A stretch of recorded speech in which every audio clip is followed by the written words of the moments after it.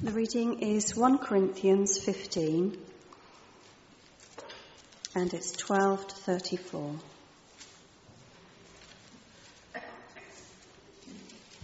That's 1 Corinthians 15.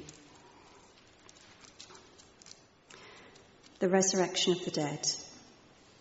But if it is preached that Christ has been risen from the dead, how can some of you say that there is no resurrection of the dead?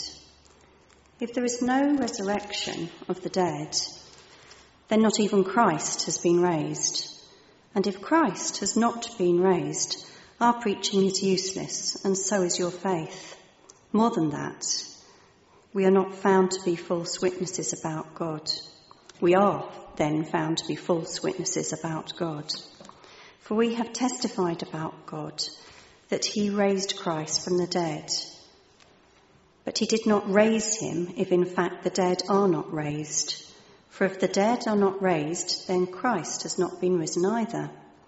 And if Christ has not been raised, your faith is futile. You are still in your sin. Then those who have fallen asleep in Christ are lost. If only for this life we have hope in Christ, we are to be pitied more than all men. But Christ has indeed been raised from the dead, the first fruits of those who have fallen asleep. For since death came through a man, the resurrection of the dead comes also through a man. For as in Adam all lie dead, so in Christ all will be made alive. But each in his own turn, Christ the first fruits, then when he comes, those who belong to him. Then the end will come when he hands over the kingdom of God the Father, and he has destroyed all dominion, authority and power. For he must reign until he has put all his enemies under his feet. The last enemy to be destroyed is death, for he has put everything under his feet. Now when it says everything has been put under him, it is clear that this does not include God himself, who put everything under Christ. When he has done this, then the Son himself will be made subject to him who put everything under him, so that God may be all in all. Now if there is no resurrection, what will those do who are baptized for the dead? If the dead are not raised in all, why are people baptized for them? And as for us, why do we endanger ourselves every hour? I die every day. I mean that, brothers, just as surely as I glory over you in Christ Jesus our Lord. If I fought wild beasts in Ephesus for merely human reasons, what have I gained? If the dead are not raised, let us eat and drink, for tomorrow we die. Do not be misled. Bad company corrupts good character. Come back to your senses as you ought and stop sinning. For there are some who are ignorant of God. I say this to your shame. Brief survey to begin with, if I may. How many of you have not eaten an Easter egg and have no intention of doing so? That's interesting. Okay. According to YouGov, 46% of people said they had no plans to eat an egg for Easter. That's about right. How many have eaten one large egg so far? Okay, that's below the national average. It should be 48%, but maybe you've got to spread yours over a while. And how many of you have 2 or 3 or more eggs stacked up that you will consume in their entirety in the coming weeks? That's about 16% plan to eat at least 2 or 3 eggs. The same survey asked Christians what the most important thing about Easter was. 49% said that for them, spending time with family and friends would be the most important thing. I guess it's a fairly loose definition of Christians they're working with, but nevertheless, nearly half said spending time with family and friends would be the most important thing. Only 30% said that the religious significance of Easter was the most important thing. And even more depressingly, only 24% said, I will go to church because it's Easter. It's an indication of the level of Christianity within the country. But looking around church this morning, I could see that there were a number of people who are not regular churchgoers who are here because it was Easter Sunday. And equally, there have been a few familiar faces that have been missing today because I guess they're spending time with family and friends. Easter does kind of throw everything out a bit. Some people make a special effort to come. Other people, family and friends, just kind of, notch up that little bit extra degree of importance because it's an Easter weekend when you can get together. Paul says that in Corinth, there were some who were saying there was no resurrection. And that made me wonder, how do they commemorate the Easter Sunday? Obviously, that no eggs or bunny rabbits in those days. They would have eaten unleavened bread probably because it was in the festival of unleavened bread because Jesus died in Passover. But how do you celebrate Easter? How do you celebrate the anniversary of something you don't really believe in, which is the resurrection of Jesus from the dead, which is crucial, central to our faith, really? I do know Christians who have a very this worldly based faith, who sit lightly to the promises of resurrection to a life beyond this one, preferring to think in terms of resurrection being the power of Christ transforming our present existence rather than the power of Christ raising dead bodies to life after the grave. But it has to be both and. Has to be both and. We celebrate the power of Christ lifting us up in this life here and now. Amen. But equally beyond that, we look forward to the power of Christ giving us a life beyond the one we know now. And for those who would say, we don't really know about what happens after we die, and it doesn't really matter, and we don't really care, Paul would shake his head over that in disbelief and maybe dismay. If we have put our hope in Christ for this life and this life alone, he says, we are of all people most to be pitied. What's the point, he asks, of all the suffering in danger I have endured if there's no resurrection? If there's nothing beyond this life to hope for, nothing to offset all the trials and tribulations I have endured. Elsewhere he could speak of the sufferings of this life paling into insignificance compared to the surpassing glory that he knew awaited him beyond this life in the presence of Christ. I think it would probably be true to say that he suffered more for his faith and paid a higher price for his faith than many of us here have done. He talks about being in danger every hour, of wrestling wild beasts at Ephesus, of living at death's door every day. This is someone whose faith had cost him dear. And you can see him thinking, it had better be worth it. Eternal life had better be good.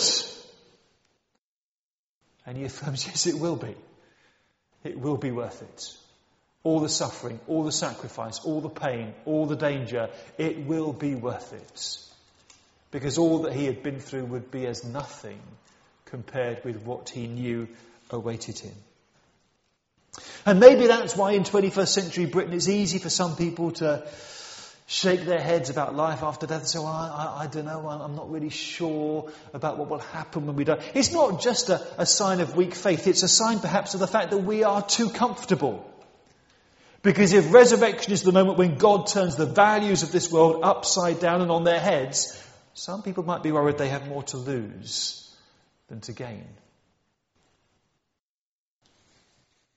Paul puts his point of view across quite starkly. If this life is all there is, then the Christian faith is a waste of time.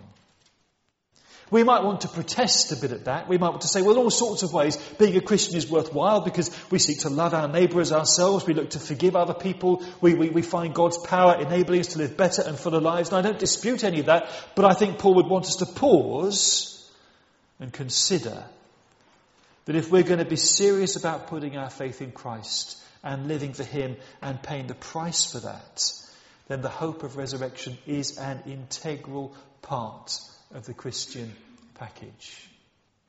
It's not an optional extra. that doesn't really matter. It is a fundamental part of our belief. And we're talking about resurrection here. Not some nebulous, ill-defined idea of a soul surviving in some way, shape or form beyond death, or going up to meet the Spirit in the sky, or being absorbed into the eternal consciousness of God, or coming back as something else. No, resurrection is an embodied physical existence in heaven or a transformed universe, the stuff of these flesh and blood bodies being changed so that they are no longer subject to disease, sin, decay or death. But they are the means by which our identity is renewed and perpetuated for eternity in the presence of God. It is an embodied existence, in some ways similar to what we know now, in some ways vastly different, because the bodies we will have then will be as superior to these bodies as a plant is superior to the seed from which it comes. And for some people that's a big thing to take on board. In those days as much as now. There were those who thought that the very idea of life after death was something for the gullible masses who needed to be given a religious reason to behave or to see some point in their existence. There were others who found the idea of resurrection of these bodies quite repugnant because they couldn't conceive of God, a holy spiritual being, wanting to have anything to do with physical matter, the stuff of which we're made. But had he had a hand in the composition of the text that we now know as the Apostles' Creed, Paul would have insisted on including that phrase, I believe in the resurrection of the body. No question. Fundamental to him. And in defending the importance of this part of the Christian faith, he argues in the opposite way to what you might expect. He was faced with those who were saying, well, I'm not sure you can believe all that stuff about the future resurrection of our bodies because, we can't be sure till we get there and, we haven't been there yet and after all, no one's come back to show us what it's really going to be like. And faced with that kind of argument, I'd be tempted to respond along the lines of saying, well, we can be confident of the resurrection of our bodies because Jesus himself was raised from the dead. And he did come and talk to people and show people. And what happened to him is the blueprint of what will happen to us. We can be sure that we will be raised because Christ was raised. I've preached sermons along those lines. I think Paul would agree with me. He says that Christ has been raised from the dead, the first fruits of those who've fallen asleep. In other words, the resurrection of Christ cannot be an isolated event. He has been raised as the first of many. Because he lives, we will live. His resurrection guarantees our resurrection. Once death, the final enemy, has been destroyed. But Paul does it backwards. How can you say there's no resurrection of the dead, he says? The problem is, if the dead are not raised, then Christ has not been raised. He doesn't make Christ's resurrection the basis for our resurrection, though it is. He says, well, if there is no resurrection, then Christ can't have been raised either. There needs to be a resurrection of the dead for actually Christ to have been raised. And so you can't have the resurrection of Christ without the resurrection of the dead. That you can't separate it off and say you can have one without the other. It's not possible. If there's no resurrection, Christ has not been raised. And he spells out the implications of that. If Christ has not been raised, then this sermon, your faith, being in church here tonight, they're all a waste of time. You should have stayed at home and eaten your Easter egg. Though you wouldn't have an Easter egg if Christ hadn't been raised, but that's another matter. If Christ has not been raised, then Paul himself, who claimed that he'd met the risen Christ, is exposed as a liar and a charlatan. The whole of the New Testament is downgraded to a pack of lies.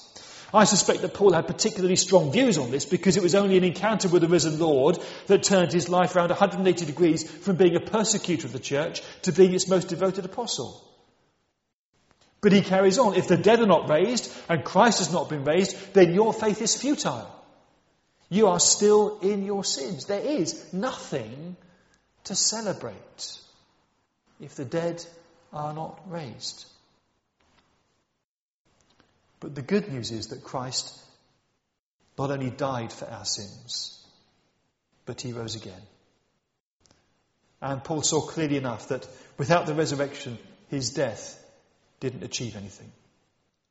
If Christ's body was left to rot on the cross, or thrown in a lime pit, or buried and forgotten in a tomb that nobody remembered, then our sins are not forgiven.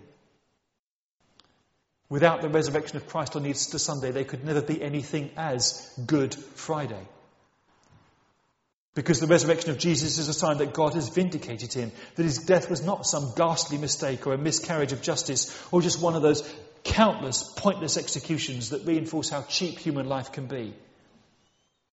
It is the resurrection of Jesus that says that Jesus dying on the cross was all part of God's master plan.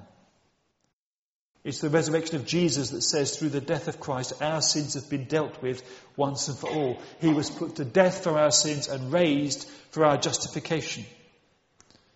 His death and resurrection are two sides of the same coin that pay for our sin. If he didn't really die, we're not saved. If he wasn't really raised, we're not saved either. There is no good news. We're still lost in our sins. We might as well eat and drink ourselves into insensibility because all we have to look forward to is the grave. And Paul says if Christ has not been raised, then those who've fallen asleep in Christ have been lost. Any hope we have of seeing our loved ones again, of being reunited with them, which may have been the reason why some people in Corinth have become Christians, if Christ has not been raised, then none of that is for real. If there is no resurrection, if Christ has not been raised, then all I can do at a funeral is mouth meaningless platitudes in the hope I might be able to instill in some people some sense of false comfort to get them through the initial stages of their grief. I have nothing to say. Paul is right. If there is no resurrection, if Christ has not been raised, we are indeed of all people most to be pitied. But happily for us, this is nothing more than a hypothetical possibility. Because the truth is that Christ has been raised from the dead. That is what happened. What does that mean? That means that your faith, if you are a Christian, is valid. Paul's testimony and that of the New Testament is true. Your sins are forgiven once and for all. You will be reunited with those who've died in Christ in resurrection bodies beyond the grave. Because being a Christian is not about how you celebrate Easter, what you do this particular day. It is believing Jesus died for you to sort out your sin and put you right with God. It is believing that he rose again from the dead to be Lord of your life here and now. And the guarantee that his resurrection secures you eternal life in the future. It is the personal faith that Jesus died and rose again, and that impacts my life here and now, and it will do so for eternity. Even as Christians, there will be times when we find it hard to get our heads round this. Because let's face it, this life seems so real. The prospect of death can seem so final. The hope of resurrection is such a big thing to believe and so hard to understand and pin down. But Paul will not water down the gospel to make it more palatable to skeptics in Corinth. He is a robust believer in resurrection. The resurrection of Jesus and the resurrection of those who believe in him. After all, he'd met the risen Lord. So he had every reason to know what he was talking about. Christ has been raised from the dead. Because he lives, you will live also as you trust in him and acknowledge him as your Lord. Resurrection is for real. With or without a chocolate egg, you really do have something to celebrate today. Let's pray.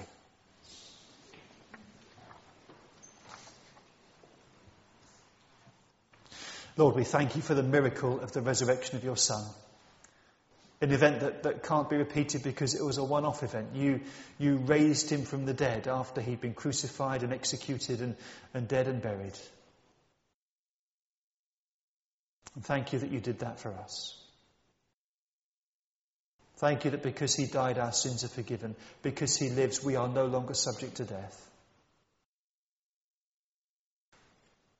Thank you that through him we belong to you today and for eternity as we put our faith and trust in him. And Lord, when doubts and questions come and we're struggling, would you hold on to us? Keep us in your grace and faith through life, through its difficulties, through our troubles and our questions and our problems, through death itself, and bring us into your glory.